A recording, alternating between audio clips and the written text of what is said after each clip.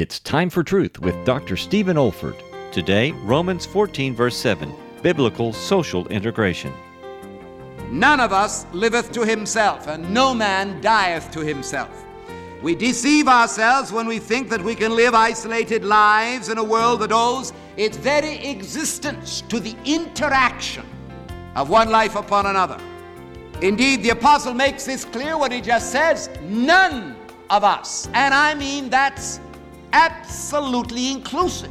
None of us liveth to himself, and none of us dieth to himself. You are involved, my friend. You can't escape it. It's part of life.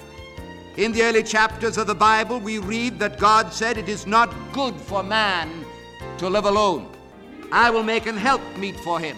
And so in the progressive unfolding of biblical revelation, we see how God created a man. Then he made a woman.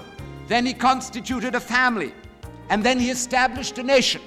And finally climaxed his purpose by redeeming a people who would forever share fellowship with him in glory.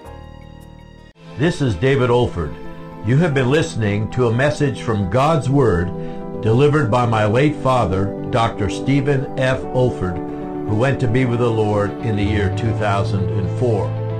If you wish to learn about our online resources or learning events at the Institute for Biblical Preaching, our web address is olford.org. That's olford.org. You also may want to benefit from our online video training on expository preaching, which can also be found on our website.